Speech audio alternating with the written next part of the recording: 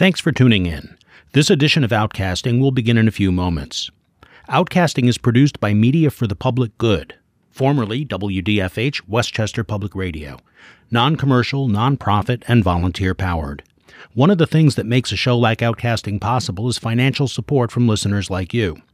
Please visit us at mfpg.org and click on Support to make your tax-deductible contribution. And connect with us on Facebook, Twitter, Tumblr, and YouTube at Outcasting Media. And now, Outcasting. We needed more than a logo. We had a logo. We had the pink triangle that was put on us by Hitler. So we didn't need that. We needed something from us that was better and expressed our love and diversity and all of that in a positive way, as opposed to the pink triangle, which of course represents Holocaust and murder. This is Outcasting, Public Radio's LGBTQ youth program, where you don't have to be queer to be here. Outcasting is a production of Media for the Public Good, a listener-supported independent producer based in New York, online at outcastingmedia.org. Hi, I'm Alex, a youth participant in Outcasting's main studio in Westchester County, New York. On this edition of Outcasting, I talk with Gilbert Baker, a gay activist.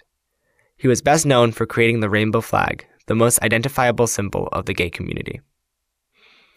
We recorded this interview on March 1st, 2017.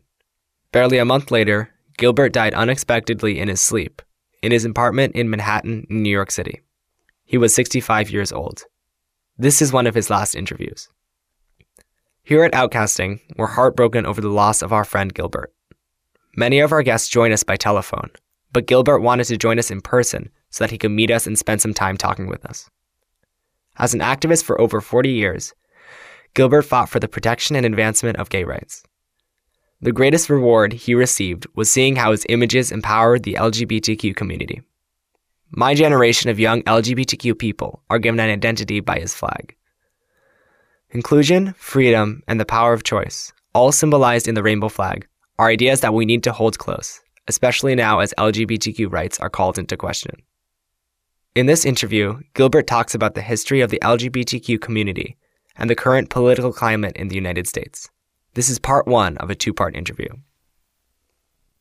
Hi, Gilbert. Thanks for talking with us today. Thanks, Alex. So, to start, tell us what it was like when you realized you were gay. Well, I think I've always been gay. I think I'm born this way, to quote Lady Gaga. I think as a young child, I realized I was different in some way. And I didn't really completely begin putting that together until I was probably like 5 or 6. But by then I was already thinking I was born in the wrong body, that, I should have been, a girl, because I loved to dress up and I loved dolls. I loved all the things that, quote unquote, were pink and not light blue. So that gender confusion, if you will, at a very early age was very quickly resolved in my brain, because I felt like, well, heck, I am gay. And so it took me a long time to really accept it because of the situation. I was growing up in Kansas in the 1950s, a time of, you could be electroshock therapied. You could be thrown in an insane asylum if your family thought that you were sick. And I was afraid of that. So I couldn't really, I could push it a little bit, especially in the 60s. I could mimic Mick Jagger and, all the clothes and fashion. And, the 60s were kind of a fun, wonderful time. But you couldn't really completely be gay until really the late 60s for me. And then I came out in 1970. Growing up in Kansas, did you have any trouble coming out to family members or friends? Oh, yeah. Everyone knew I was gay.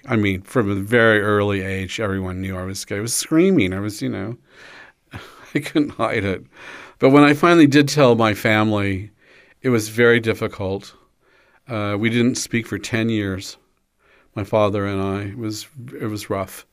But I'm glad I came out, because it was making me sick to be hiding, to not be free enough to be natural, and to lie. And that lying all the time about who you fundamentally are as a person messes you up. So when I finally, told my dad I was gay, that was the big one for me. It was liberation. And even though, like I said, it was very difficult and remained difficult all of our lives, I'm really glad that I had the courage to do that, because it kind of got me through a mental illness. Did you have any better luck coming out to any of your close friends? Not really, no. Again, back to the 50s and the 60s. Being queer in high school was the lowest. I was an outcast. I mean, I was popular because, I was an artist. I played music, and I loved to dance, and I threw great parties. So I was popular, but I was still a queer. And so I was bullied and, made fun of. And it's not easy to be gay in high school. And it wasn't easy then, and it isn't easy now. And no, I could never really tell any of my friends when I was in high school. I couldn't. Even when I came out, when I was like 19, 20, I couldn't really go back to my high school friends and say, oh, by the way, I'm gay. They already knew I was gay. They just didn't want to talk about it. It scared them. In my life, then later on, 30, 40 years down the road, I meet them again, and surprisingly, some of them are gay and have come out. But in the time, in the day, they were too terrified to be associated with someone out. And so, yeah, it was very, very difficult at the time. Was it difficult for you to overcome the heteronormativity in 1960s Kansas?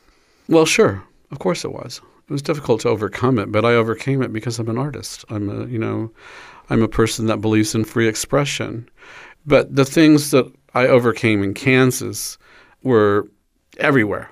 I thought I was the only one until I read about Stonewall Riot in New York City, and then went, oh my gosh, there's homosexuals, people like me. And then I would read up in the library, what are homosexuals? I would find out about it and realize I am not the only one. I'm not the only one that feels this way.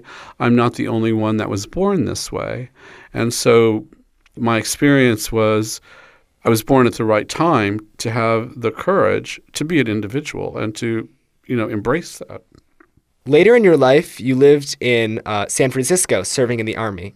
How was it to be a gay man in the U.S. Army? I was worried I was going to get beaten up. I was worried I was going to get murdered, because the violent culture of the Army is really something. You think it's hard to be gay in high school, try being gay in the Army, or even the Navy, perhaps maybe a little bit different, but very, very difficult, because they pick you out and then they bully you and they make an example of you because they don't want anyone else to do it. It's very controlled. I would highly recommend everyone read a book called Conduct Unbecoming by Randy Schultz. And it's really the story of many, many different people from the Army and the Navy and the Armed Services up and through Vietnam, the World War I, World War II in particular, Korea and Vietnam. Those experiences of people like me, when you read the collective stories of all these different people in all these different times, what you realize is that the Army has got a very a very systemized way of oppressing homosexuals. And you think you're the only one, you think you're being singled out, but you are being singled out for a reason. And other people are being singled out as well, because they need to have victims. They need to show their bullying and their violence on somebody so that it keeps everyone else in line. And that is terrifying. So was it easy? Absolutely not. I had it lucky because I was a nurse and I was in science and I was stationed in San Francisco, very glamorous, but it wasn't easy at all. And so, as we began organizing around the idea that service should be something open to everybody and we should be able to serve in the Army openly, that took another 30 years for it to happen. So, right, that's how hard it was. It took decades for us to change that. After you were honorably discharged from the Army, you lived in San Francisco. How is the environment different in relation to homosexuality? Well, San Francisco in the 1970, 71, 72 era, we're coming out of the Summer of Love. San Francisco very famously had the quote-unquote Summer of Love, 1966, 67. And it was wonderful. It was all about free speech and incredible music and an explosion of, self-expression. By 1970, 71, that whole scene had turned into drugs and heroin. Basically, it was a mess. But it's out of that moment, the summer of love, there was enough energy left that, especially for men, all of a sudden the idea of free love and that whole idea of, exploring our feminine side, all of this happening around the time of the women's movement really bursting onto the scene in terms of women really grabbing power, it emboldened a lot of men to do the same. And in San Francisco, that really became kind of a nurturing place for homosexuals like me. I had just come out to my family, but I wasn't quite, wearing the high heels yet. That would come, but so it was very interesting. It was a time of exploration in terms of our sexuality and our look, our gender, if you will. So you're most well known for the creation of the pride flag, a symbol for the gay community all around the world. How did you become a flag maker? I love to sew. The very first thing I did when I came out of the closet and got out of the Army was I bought a sewing machine, because I always loved clothes. I always loved dressing up. Even secretly when I was a kid, I would wear dresses, and I always loved that. And I always loved fabric. And I thought, well, I'm very good with my hands, and I could learn to sew. That's what I did. And of course, 1970, I had to look like Mick Jagger and David Bowie every single second, but I could never afford the clothes. So I learned to sew. I taught myself, and that became my activism in terms of I began making banners for protest marches, and, there would be protest march, and I'd be sewing "Gay Rights Now" on pink chiffon out of my rag pile, or whatever. And that got bigger and bigger as I began to understand how important visuals are for a movement, how important the scale and the spectacle is for the message. And as that grew, I became better and better. And finally, in 1978, I was able to take all of that and make the rainbow flag. I think that the bicentennial in 1976, which was the 200th anniversary of America, I think that's really when I began to notice the power of flags, as opposed to just fashion and the things that I like. But that flags as cloth are a particularly interesting genre, if you will. It's political, it's art, that really intrigued me. And what intrigued me about the American flag in the bicentennial was how it was on everything. It was on jeans and artwork and T-shirts and, coffee cups and you name it. And I thought, well, wait a minute, we could have a flag. We're not a nation. We're not like the United States of gay, but we're rather a global tribe. And a flag is about power. A flag is about proclaiming power. It says something. You're saying, when you put up a flag, you're saying something. So that fit with the message of being visible, of coming out. In the 70s in particular, my friend Harvey Milk very much famously said, "Come out, come out, come out. You'll be so happy when you do." And he was right. And still to this day, I think that that's one of our biggest things, is being visible. So the flag really helps us be visible in the sense that it represents us. It's a signifier, identifier. Speaking of Harvey Milk, I know you two were friends for a while, and the story goes that he challenged you to make a flag for the gay community. That's a myth. He wanted a logo, not necessarily a flag. So that's a bit myth. He didn't know how to sew. And I wanted to make a flag because I saw how flags can become very powerful symbols, how flags can become other things. He wanted a logo because he comes from a photographic background. And in the 1970s, that's what everybody did. They got a little square and a triangle and a boom, and this little ink, and it became a thing, and stamp. There it was, Con Edison. And it was on everything, and everybody had a logo. But we needed more than a logo. We had a logo. We had the pink triangle that was put on us by Hitler. So we didn't need that. We needed something from us that was better and expressed our love and diversity and all of that in a positive way, as opposed to the pink triangle, which of course represents Holocaust and murder. This is Outcasting, Public Radio's LGBTQ youth program, produced by Media for the Public Good in New York, online at outcastingmedia.org. On this edition, I talk with Gilbert Baker, a gay activist and the creator of the rainbow flag. We recorded this interview barely a month before Gilbert's untimely death at the age of 65. on March 31st, 2017. This is one of his last interviews. This is part one of a two-part interview. Harvey Milk was a close friend of yours. We were friends, yes. How did you react to when he was killed? Oh, it was terrible. He was a young man. Really just at the beginning of his career, he was murdered. He was assassinated. So it was horrible. I remember we had a big candlelight march, and people were very, very sad. It was very, very sad. It was like the end of the world for us because he had been kind of our general. He had been leading us. I was one of the, I made flags and banners and made everything pretty and powerful, and just one of many people that contributed my talent and my craft to the movement, and many other people. It's interesting now that not everybody died, and everybody that lived out of the AIDS years, so many of us that worked with Harvey, we're still doing the same thing. We still carry that with us. We're still dedicated to building a more just society for gay people. So Harvey's influence extends far beyond his life in its time. That's an amazing thing about him. People will never know how funny he was. He was very, very funny and very, very bawdy and very, very sexy.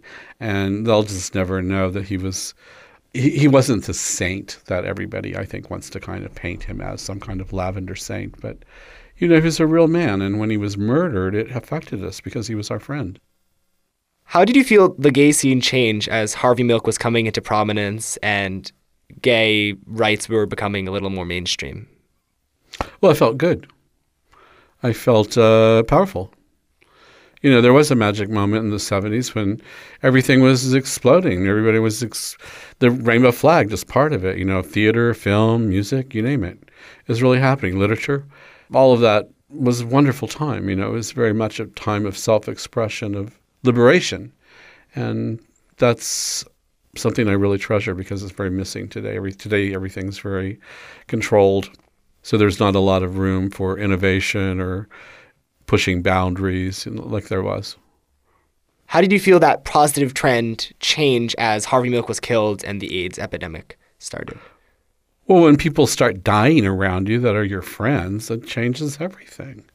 Oh, we used to laugh about it. We'd have sex with everybody and go to the bathhouse and, you'd have, a sexually transmitted disease and you just got a shot. You didn't think about it.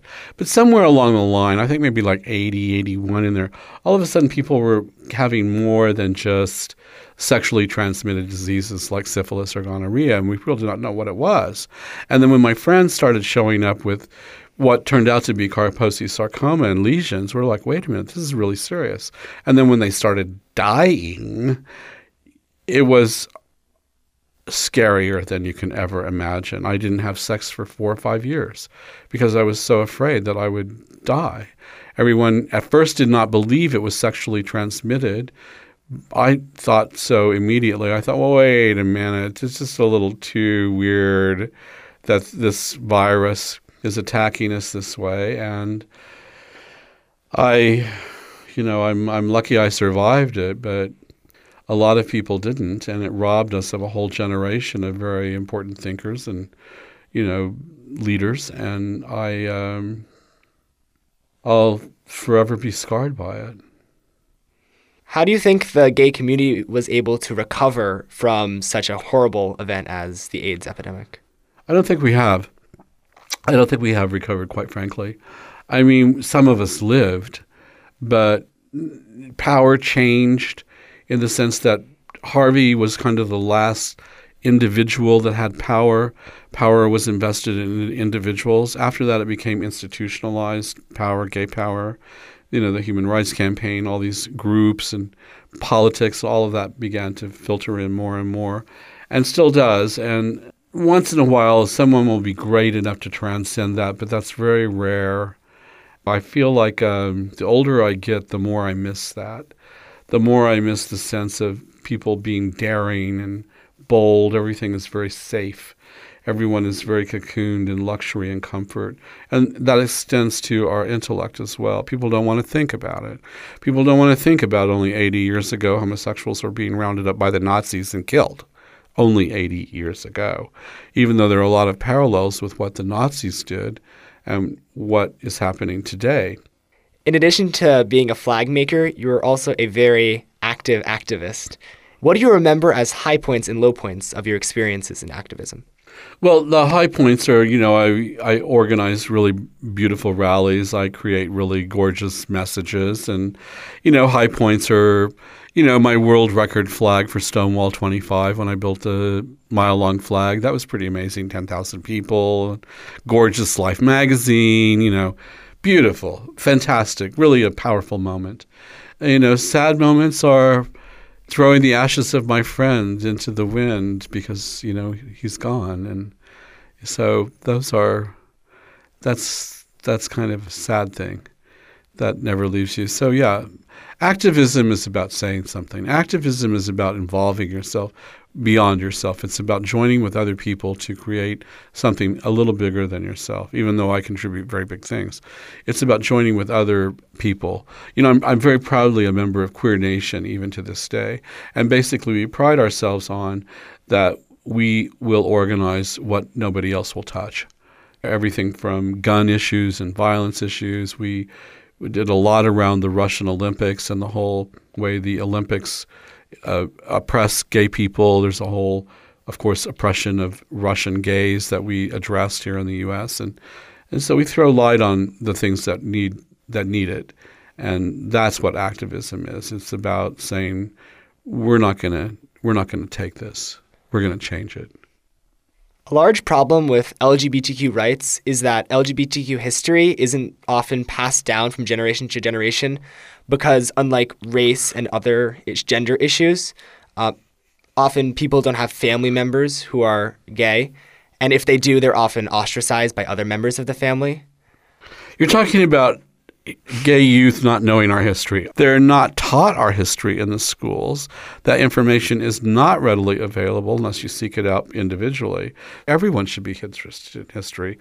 I read history. Even now, at this advanced age, I still find out things. I'm doing a lot of research right now on the Pink Triangle. I'm really trying to understand that violence, that Nazi mindset that would allow people to be so cruel and evil. And I'm trying to understand how that was manufactured as a tool against us and how we accepted it. And so I'm trying to, as I get older and older, and that's not just about the horrors of the Nazis, you have to look at the way gay people were persecuted in the 50s in the United States. I mean, you could be drummed out of the military, you could be fired, the whole McCarthy era, all of that, all of it, even up through Ronald Reagan, even up through Bill Clinton. Don't ask, don't tell. What's that about? What about Defensive Marriage Act? I was so insulted by that. I organized 2,000 people. We marched down to the Democratic National Headquarters in San Francisco, and we shouted, shame, shame, shame on Bill Clinton for doing that in the dead of night. And you know what the Democrats did? They turned off the lights and ran out the back door. They were too embarrassed by it because it was so horrible. And then it took decades more for us to finally get the Defensive Marriage Act basically overturned in Windsor and ultimately in Oberfeld. So, yeah, the systematic oppression of gay people is still happening. We had some nice time with Obama. He finally evolved. I'm standing there in the Blue Room handing him a rainbow flag. It was like the highlight of my life. But that's a long time ago now.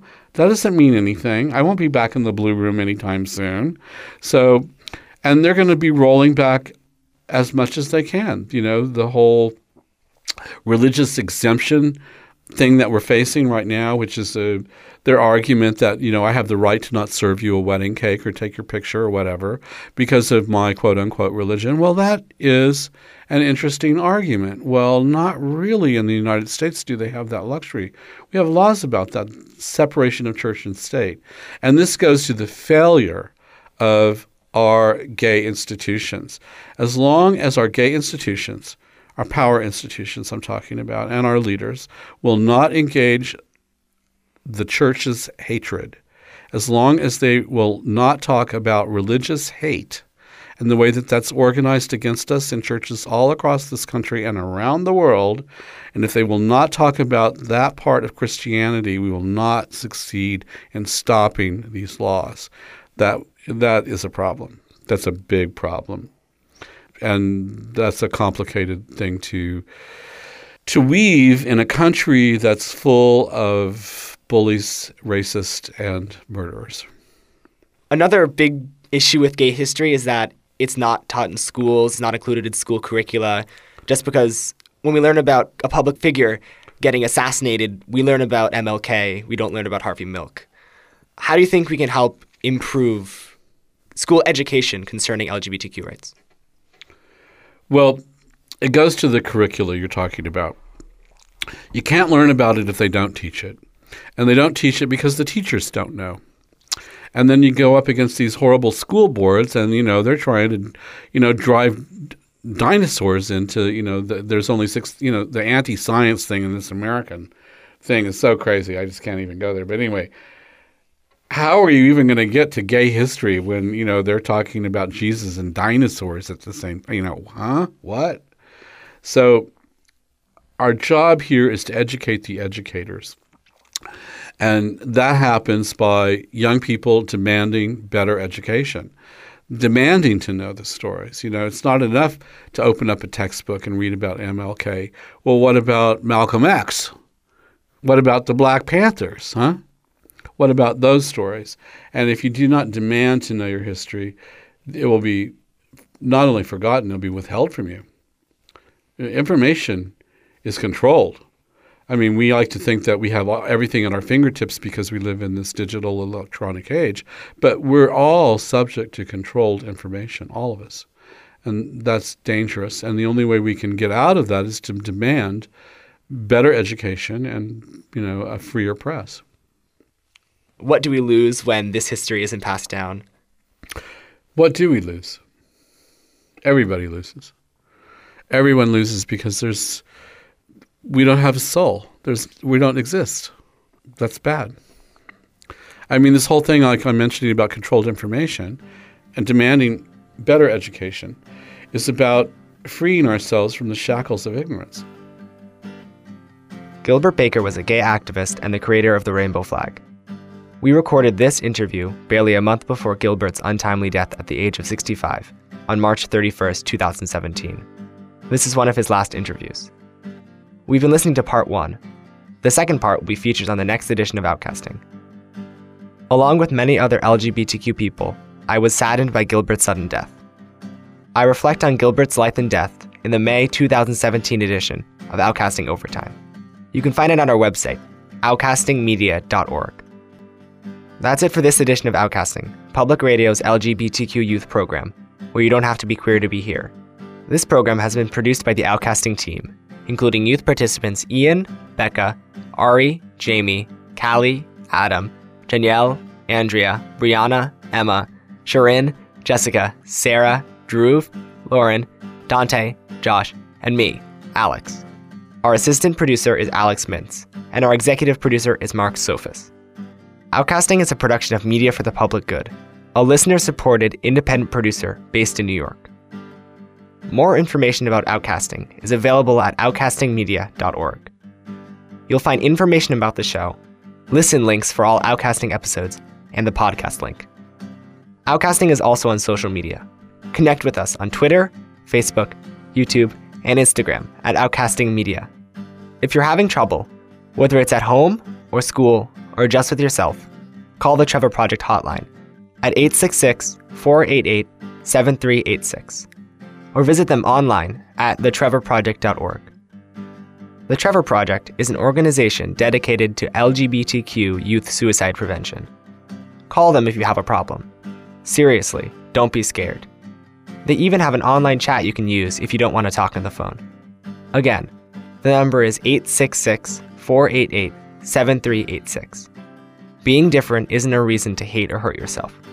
You can also find a link on our site, outcastingmedia.org, under Outcasting, LGBTQ Resources. I'm Alex. Thanks for listening. Tune in next time for a continuation of this interview with the late Gilbert Baker. If you enjoyed this edition of Outcasting, please make a tax-deductible gift to Media for the Public Good. We can't do programs like this without your support. Visit mfpg.org and click on Support. and connect with us on Facebook, Twitter, Tumblr, and YouTube at Outcasting Media. Thanks.